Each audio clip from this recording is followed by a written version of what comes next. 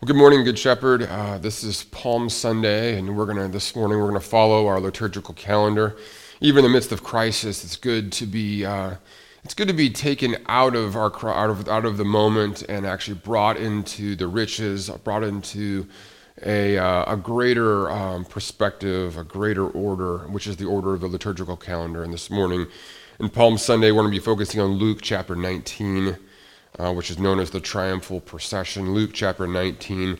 I'm going to begin in verse 29 and read through verse 44.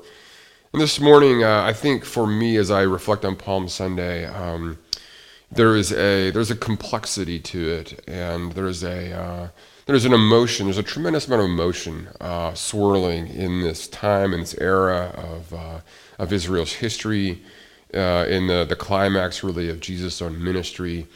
And there's both a beauty, but also a tragedy, a deep tragedy to this passage. And so as we go, let's jump in as we consider this amazing segment. For me as a child, this passage was always very anticlimactic. I grew up in a Christian home. I grew up loving the stories of Jesus, the miracles of Jesus, the words of Jesus, and yet this passage for me was always very anticlimactic, it seemed very underwhelming to me. It's like, couldn't Jesus have done more than simply ride in on a donkey? Isn't there some way that he could have done something that was more dramatic, more indicative of his power? And we'll talk about that idea this morning. But as we look at this passage, we'll read it together, and then we'll pray together. So hear now the word of the Lord from Luke 19, beginning in verse 29. As Jesus approached Bethphage and Bethany at the hill called the Mount of Olives, he sent two of his disciples, saying to them, "Go to the village ahead of you, and as you enter it, you will find a colt tied there, which no one has ever ridden. Untie it and bring it here. If anyone asks you, 'Why are you untying it?' say, 'The Lord needs it.'" Those who were sent ahead went and found it just as he had told them. As they were untying the colt, its owners asked them, "Why are you untying the colt?" And they replied, "The Lord needs it." They brought it to Jesus, threw their cloaks on the colt, and put Jesus on it. As he went along, people spread their cloaks on the road. When he came near the place where the road goes down the Mount of Olives, the whole crowd of disciples began joyfully to praise God in a loud voice for all the miracles that they had seen. "Blessed is the King who comes in the name of the Lord. Peace in heaven and glory in the highest." Some of the Pharisees in the crowd said to Jesus, "Teacher, rebuke your disciples." "I tell you," he replied, "if they keep quiet, the stones will cry out." As he approached Jerusalem and saw the city, he wept over it. And Jesus said, "If you, even you, had only known on this day what would bring you peace. But now it is hidden from your eyes. The days will come upon you when your enemies will build an embankment against you and encircle you and hem you in on every side. They will dash you to the ground, you and the children within your walls. They will not leave one stone on another, because you did not recognize the time of God's coming to you." Let's pray together. Heavenly Father, I ask especially this morning that you would be present through your word, present, powerful, doing all that you please. Father, would you show us your grace, your glory, your goodness? Father, awaken us, awaken our souls to hear and receive and obey and feed upon your word. Oh, Father, please, may this morning, may the teaching of your word, the preaching of your word, be a balm to our souls. May it convict the comfortable. May it comfort the afflicted. Father, please this morning, may you be pleased to use a weak vessel like me to do mighty things for your people. We pray in Jesus' name. Amen. Well, as we look at this story, again, I mentioned there's a lot going on here at a lot of different levels, especially from the historical perspective. It's really quite fascinating. So I want to just begin by laying out what is really the context, the setting, the situation, by just asking the question, who are the key places and key persons here? Well, first, as we look at this Palm Sunday event, this triumphal procession, the first thing we notice is Jesus' final destination. So I want to talk about Jesus. I'm going to lay out in terms of the people and places, Jesus' final destination, Jesus' followers, Jesus' foes, and then finally Jesus' own feelings, his own perspective here. So first, that's just to lay the groundwork. For Jesus' final destination, of course, is Jerusalem. Now, if you know anything about the Gospels at all, that this is it. This is Jesus truly his final destination. This is what he's been working to the whole time, is simply arriving finally in Jerusalem. And Jerusalem itself can be, if I were to try to capture the feel, the sort of the character of Jerusalem at this moment, is that Jerusalem is really ready to go on the warpath.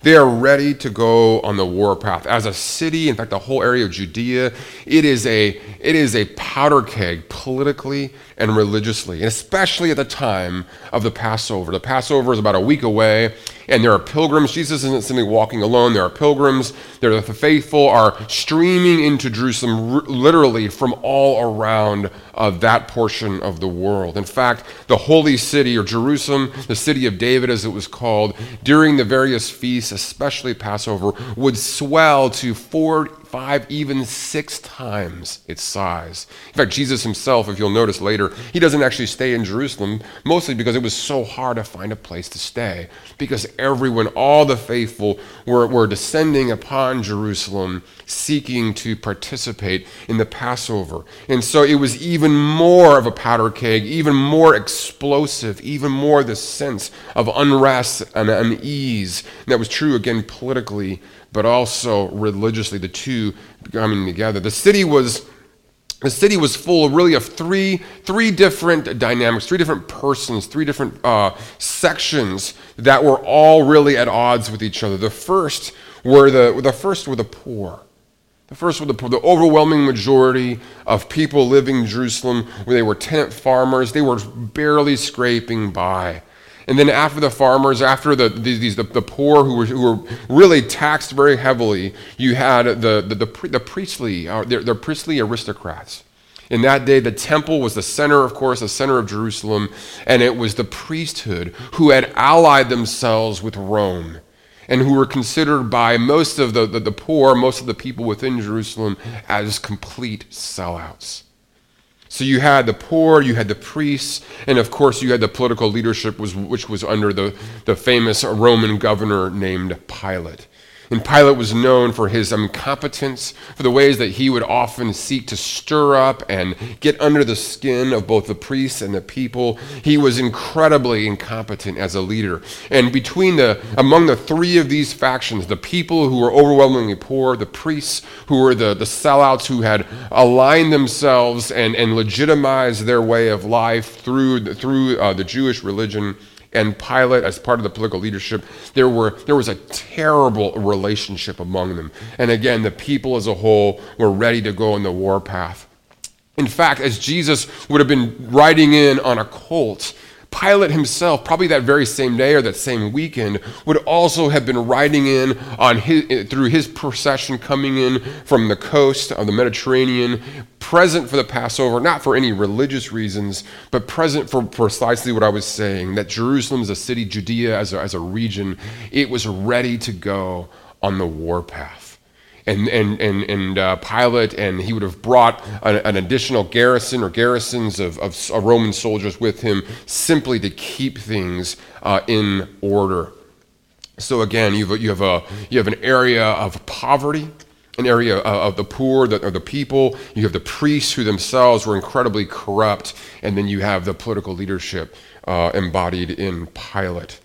So first, you have a final destination that we could describe as ready to go on the warpath. So after this final destination, you have Jesus' own followers and the fellow pilgrims who are coming to Jerusalem. And we could kind of capture them in a single word. We could say that they were wired. They're just wired. They are ecstatic. They're enthusiastic. They are, at least for the moment, they are enthusiastic. They are lost, if you will, in an appropriate, but really a naive acclamation of Jesus as Israel's Messiah. Not merely a king, but the king, the one who is to come.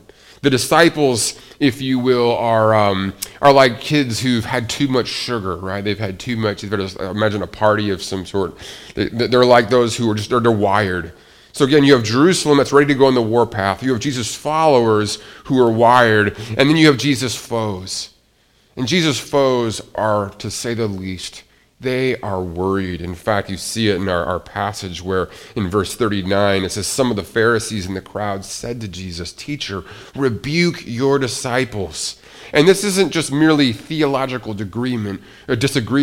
They understood that Jesus' actions, as we'll see here in a minute, of riding in on a colt or on a donkey, that there was something politically charged and subversive. And they understood that if Jesus took that too far, the Romans would immediately notice, and the outcome could be violent. In fact, it could be devastating for the entire city. Okay, so they are worse. So if the final destination is on the warpath, if Jesus' followers are wired, if Jesus' foes are worried, of course, that leads us to Jesus himself. And let me just say, too, of Jesus' foes, there's a real complexity, and I'll go into this in detail here. But Jesus' foes, especially his Jewish foes, were twofold in nature. That you had the Pharisees, and then you had the Sadducees. And the Pharisees, they were the separatists. They're the separatists. They're basically those who want God's people to be separate from Rome. They look around the world, they look around and they say, you know what? We need to be more separate, more faithful. And they did not like Jesus because Jesus was not a separatist. In fact, Jesus was a problem precisely because he was hanging around with all the wrong people. And we'll see that more in a second. So for the Pharisees, so you can remember that the Pharisees are separatists. The Pharisees always wanted to be far from the world. Pharisee, far from the world. And then not only do you have the Pharisees, though, as Jesus' foes, you had also the Sadducees. And the Pharisees were the separatists. The Sadducees were the sellouts. They were the sellouts. Sadducees were overwhelming those in control of the priesthood. They controlled the temple. They were the aristocrats. They were the elite. So if you can imagine, the Sadducees are, in a sense, the people pleasers. They are trying to keep the status quo as much as possible. Okay, so we've got Jesus' foes who are worried. So regardless of their Pharisees or Sadducees, they're worried about what might happen here. So again, just to recap, Jesus' final destination, Jerusalem, is ready to go on the warpath. Jesus' followers are wired, and they're a little bit out of touch with reality, but for the moment they're wired. Jesus' own foes are worried. But what about Jesus himself? What's his focus, or what's he feeling? Is he ready to go on the warpath? You know, think about it. I mean, if you were living in Jesus' day, if you were a poor person, you would be fit to be tied with the politics. You would be just overwhelmed, but with just anger, fury, by how corrupt the politicians of Jesus' day were. And yet Jesus, not that he was insensitive to that or that he was unaware of that, but that was not his focus. He was not ready to go in the warpath. And nor was he like his followers, nor was he sort of wired and sort of ecstatic and just sort of removed from the situation, sort of off in just sort of the shouting and calling out. And there was something very appropriate to that, but there was something also very naive, very unrealistic, very just sort of detached. Jesus isn't detached here. He's not wired. But even more interestingly, unlike his foes, Jesus is not worried. He's not worried. He's not wondering what's going to happen. In fact, what makes him different from everyone else, Jesus is feeling, we see it here in his passage, there's a number of different things he's feeling, but the thing I want you to see perhaps first and foremost is that Jesus is not wired, he's not worried. Actually, Jesus is weeping. He's weeping. And we see that in the text, at the sight of Jerusalem, he's overcome with emotion. He's overcome. He sees the city, that city that will murder him, the city that will destroy him, the city that really will want nothing to do with him. And he weeps. And his weeping, understand, his weeping isn't mere disappointment. It's not sentimentality. Elsewhere in Luke, the same verb that used to describe Jesus weeping, and the same verb is used to describe a widow who's grieving the death of her only son. It's in Luke chapter 7. Jesus is weeping like a widow grieving the death of her only son. Later in chapter 8, there are family members grieving the death of their 12-year-old daughter. Chapter 8, verse 52, the same verb. Jesus is weeping the loss of a loved one. He's deeply concerned. So as we look at all the complexity of what's going on here, we see Jesus' final destination, ready to go on the warpath, the anger, the sense of injustice, the oppression. We see Jesus' followers just sort of wired, sort of ecstatic. We see Jesus' foes incredibly worried about what might happen. But we see Jesus himself weeping. He's weeping. Well, what's going on? Well, I want to take it very briefly and just walk through this passage. And I want to talk about the hiddenness. What is going on that Jesus is weeping here? What is it that draws out this character of Jesus as one who is weeping, as one whose heart is broken at the sight of a city that is so hostile to him? Well, let me just say, so Palm Sunday is a day, I want to just talk about the idea of hiddenness. I want to say first and foremost that Palm Sunday was a day for hidden people. It's a day for hidden people. Hidden among the crowds, as hidden among Jesus' followers, were some pretty interesting people. And in fact, if we go back and look in chapter 18 and 19, we see that amongst this crowd, there were some really interesting people. For example, in Luke chapter 18, if you don't have to turn there, if you wanted, you can follow along, but in Luke chapter 18, we see that Jesus several times has told his disciples that he will be going to Jerusalem, and there he will be rejected, there he will be crucified, and on the third day will rise from the dead. And so from among his followers, certainly among these hidden crowds are persons who are completely clueless. They're followers of Jesus. In fact, if you look in chapter 18, verse 31, we see this. It says, Jesus took the 12 aside and told them, "We are going up to Jerusalem, and everything that is written by the prophets about the Son of Man will be fulfilled. He will be delivered over to the Gentiles. They will mock him, insult him, and spit upon him. They will flog him and kill him. But on the third day he will rise again." Now when you hear verse 34, the disciples did not understand any of this. Its meaning was hidden from them, and they did not know what he was talking about. So among Jesus' crowds, see, Palm Sunday is a day of hidden people, a people hidden among the followers who, they're clueless. They don't understand what's going on. Jesus has simply told them straight out, here's what's happening, and they are clueless, and he's in a sense okay with that. He understands that they don't understand what's going on. They don't understand his purposes. They don't understand why he's doing what he's doing. So among the crowds are first hidden the clueless people. But also among the crowds, this is even more interesting in some ways, among the hidden people are the complicated or the inconvenient. Shortly after that, in chapter 18, verse 35, we see this incredible story of a blind beggar. In verse 35, it says that Jesus approached Jericho. Again, as he's making his way down, a blind man was sitting by the roadside begging. And when he heard the crowd going by, he asked what was happening. They told him, well, Jesus is coming by. And then he cries out, "Jesus, Son of David, have mercy on me." Now listen to this. Listen to this, verse 39 of chapter 18. Those who led the way rebuked him and told him to be quiet.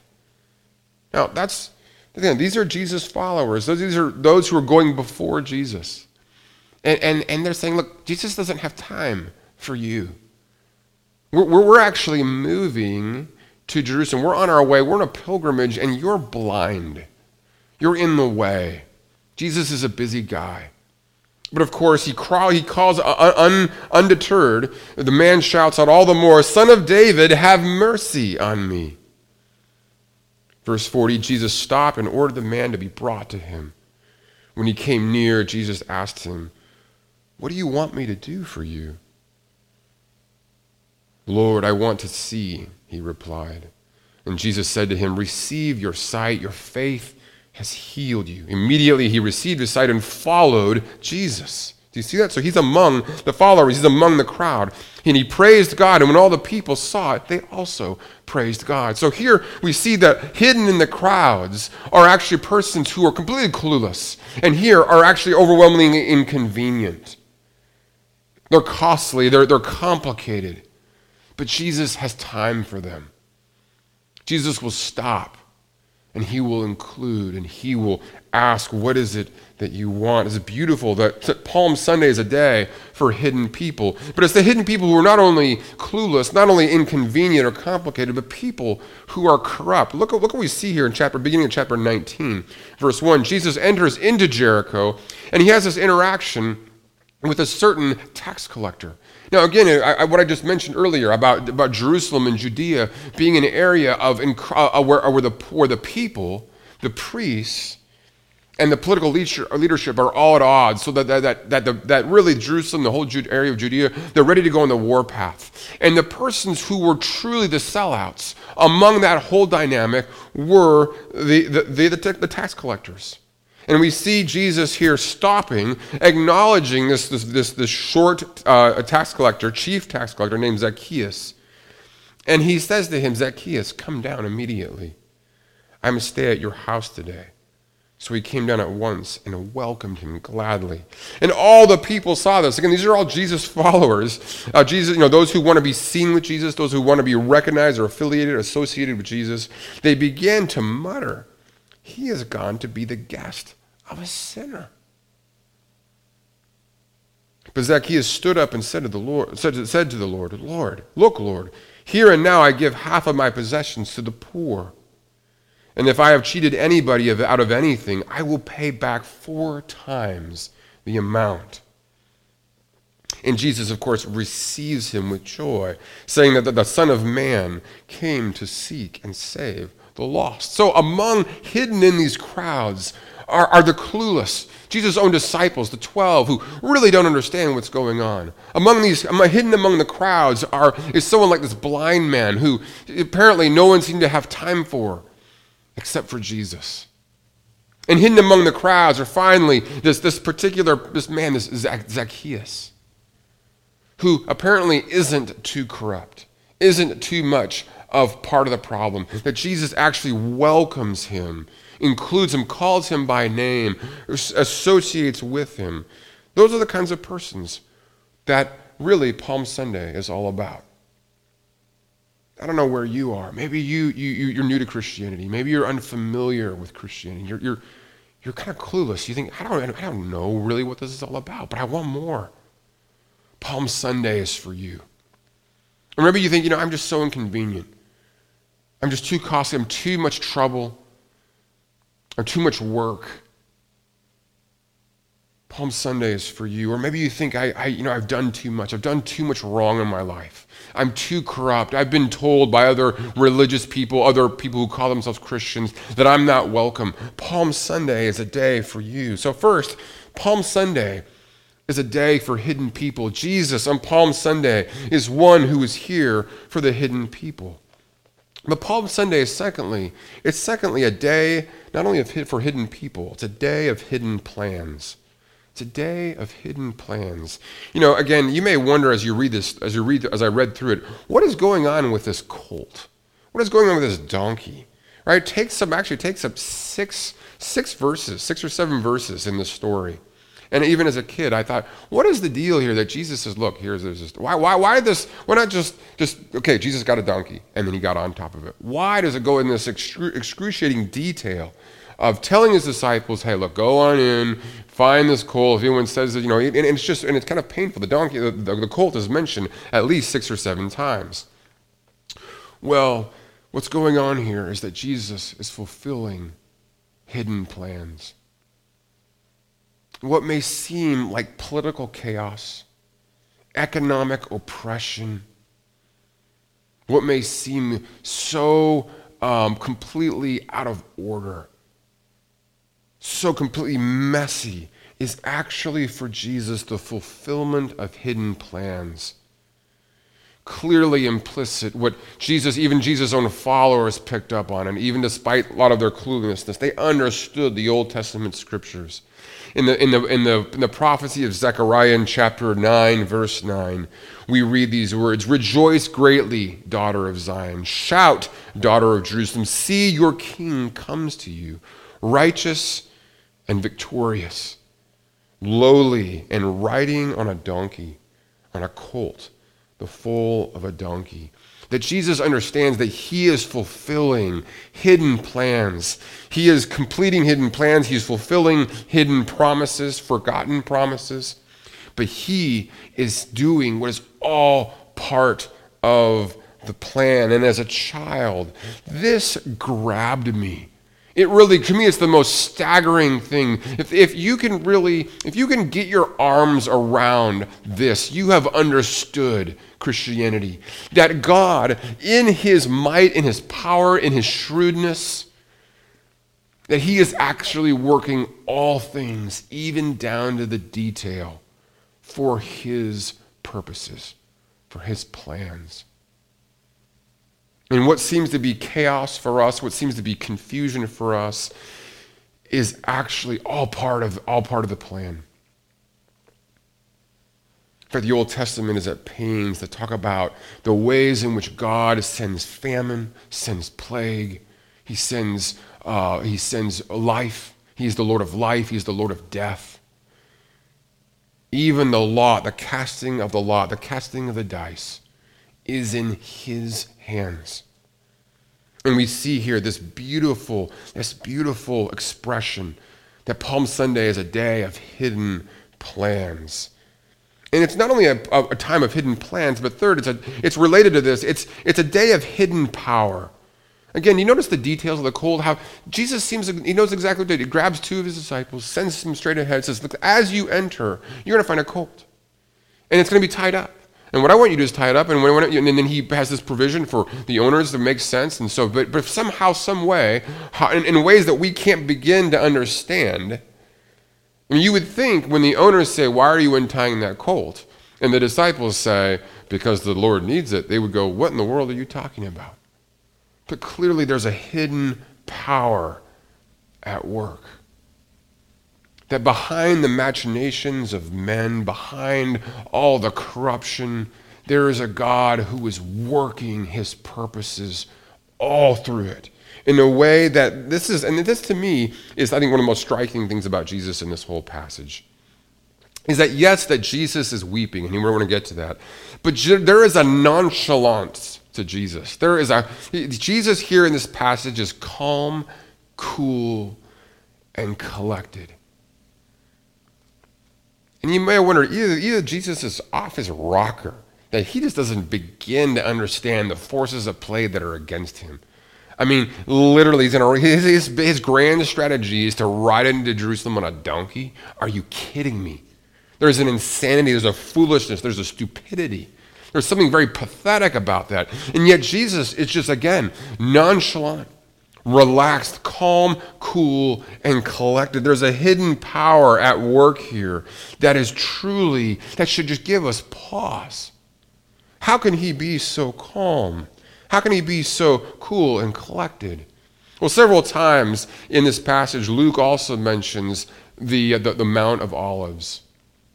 And again in Zechariah, the Mount of Olives, if you read chapters 9, 10, 11, and 12 of the prophecy of Zechariah, the Mount of Olives play this role within the future of God's people that is a role of judgment. In fact, in the midst of this prophecy about a king coming peacefully, humbly, who will bring peace to the nations, amidst that prophecy is a prophecy of a God who will judge, who sees and who knows and who will pay back.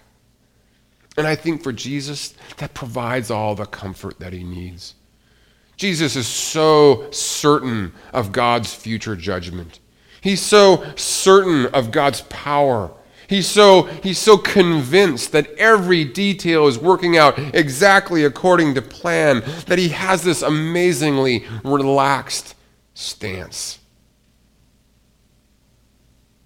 In a time of just overwhelming crisis, of just, again, when Jerusalem is a powder keg, when Jerusalem is ready to go on the war path, when there seems so much uncertainty, Jesus is riding along on a colt with a smirk on his face. What does he know that you and I don't?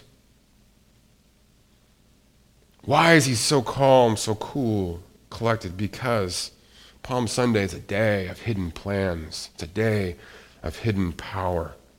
It's a power that is different from the power of the corrupt priests. It's a power that's different from the political leadership of Pilate. It's a power the world has never seen. It's the power of a scandalous welcome. That Jesus was friends with all the wrong people. It's the power of a new wisdom. That Jesus actually knew how to live life to the full. He knew what was important. He knew what was insignificant. He understood it was the power of a new way. A different kind of power. Just this week, my family watched a film that we've seen quite a few times. It's one of the most brilliant animated films I've ever seen. Most of you are probably familiar with the movie The Incredibles. It's a phenomenal animated film by Pixar, directed by a guy named Brad Bird. Well, long before The Incredibles, which is an amazing movie, the very first film that Brad Bird directed was called The Iron Giant. The Iron Giant. And it is a spectacular movie about a boy and this iron giant that falls from the sky. And the context is, it happens in the late 1950s. It's sort of the culmination, or one of the greatest moments, or the most the height of the crisis of the Cold War. Let me say it that way. It's really the height of the crisis of the Cold War. And you have this iron giant that falls from the sky. We don't really know where he's coming from, but this boy and this iron giant become fast friends. And this giant is like 100 feet tall. And this boy basically, he befriends this giant and teaches the giant about kindness, about death, about gentleness, about love. And he convinces the giant that he is able to use his power only for good. And what's so amazing about the story is that, of course, the whole rest of the city, the whole rest of America, the military industrial complex, they all think that the Iron Giant is there to destroy, is there is a threat. And it's only the boy who understands that here is one who is powerful, who will use his power to save and to rescue, and yet no one understands. Everyone thinks that this Iron Giant is the enemy. And it's just an astonishing picture, really, of Jesus as one who comes with such power, but a power of a different kind, a power to heal, a power to love, a power to sacrifice, a power to give without end. And it's precisely that power that is leading to a whole new period, a whole new era of history. So again, Palm Sunday, it's a day for hidden people, the day of hidden plans and of a hidden power. But most soberly, Palm Sunday is a day hidden from a proud people.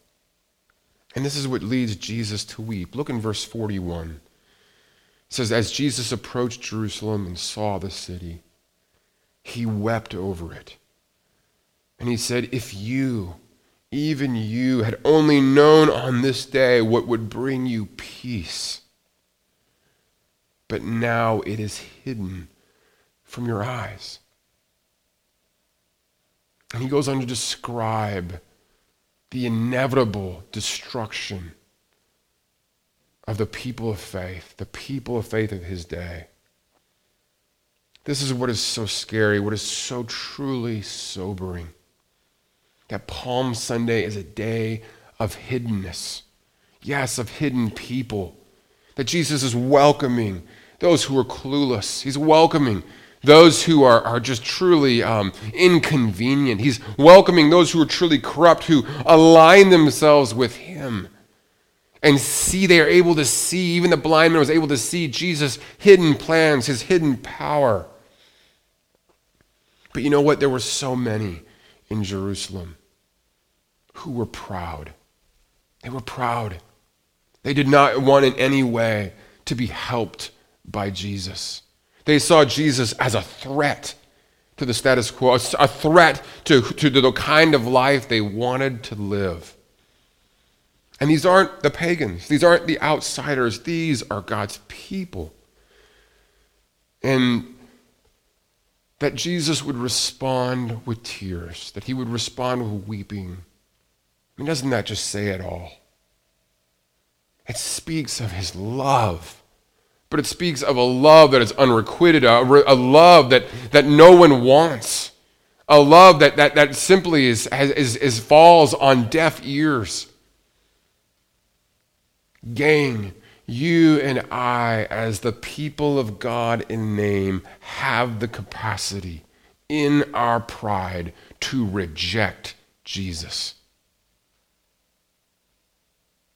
We have the capacity to pay lip service to the one who comes and is wisdom, who is life, who is peace.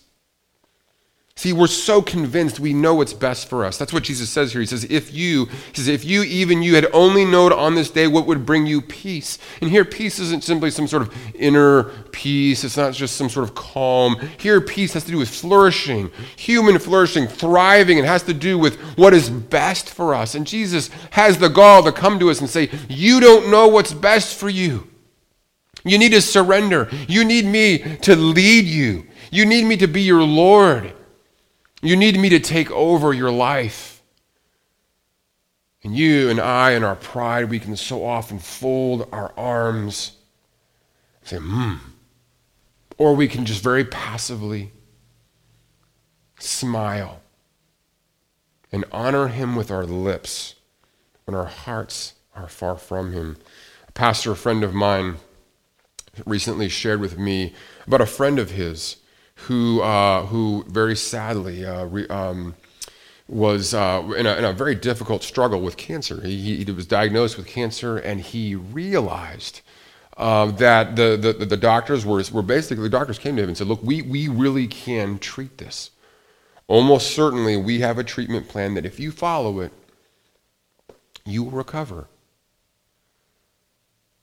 And for reasons that I don't fully understand, the man decided that he would refuse the treatment and simply he would try to do an alternate form of just recovery, whatever it might be, but he refused the treatment.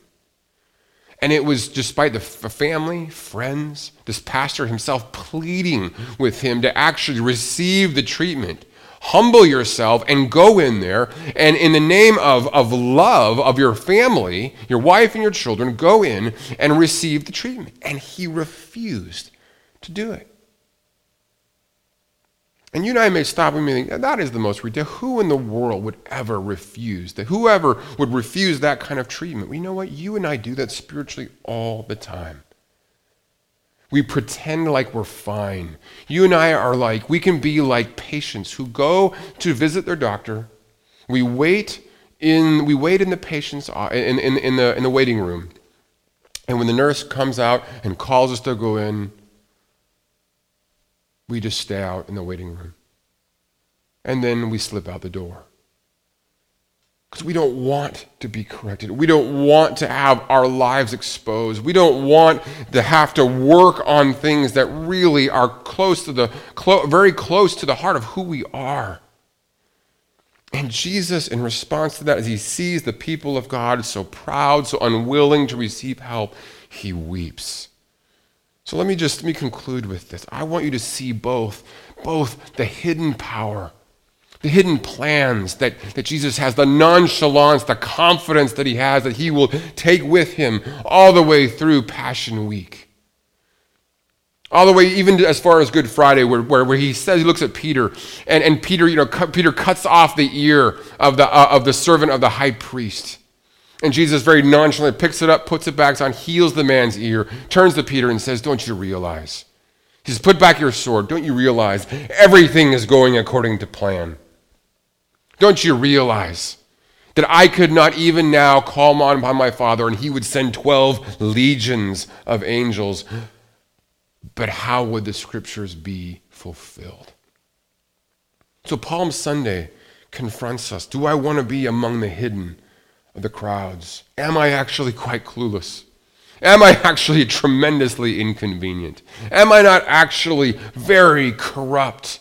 And if so, you are part of the crowd. You are among Jesus' followers. To admit and to say, Jesus, I don't understand, but I'm going to follow you. It doesn't make sense to me, I'm so clueless. Or Jesus, I am corrupt, more corrupt than I ever thought I was, but I'm here to follow. Will we walk? Will we bow before Jesus' hidden plans? Even when we can't see them ourselves. I don't know what God is up to in the midst of this crisis. I don't know what God is up to in my life in various ways, but I know that he's at work. Hidden plans with a hidden power.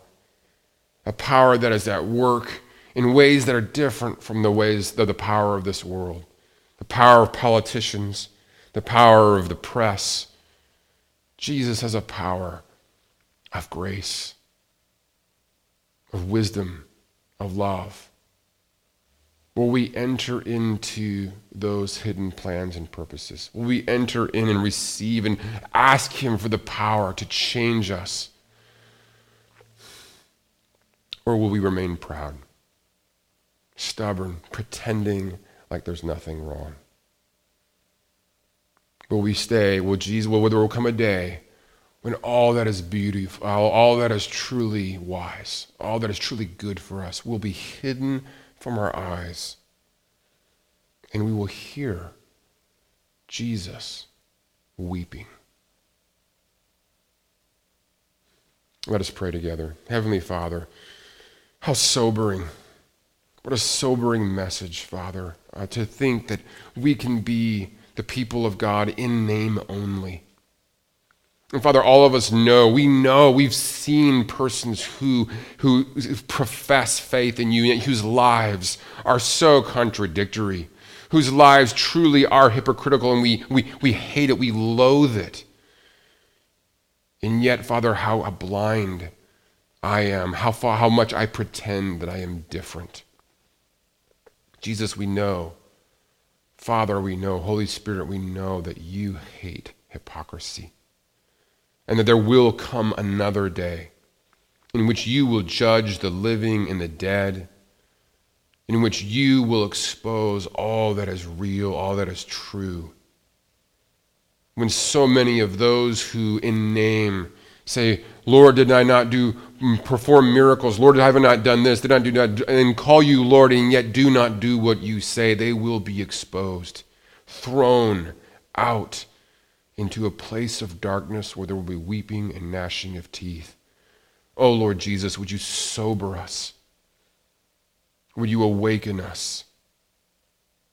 Would you give us your love? Would you be that refuge and strength, that stronghold? Would you be our hope, especially in this time? We pray in Jesus' name. Amen.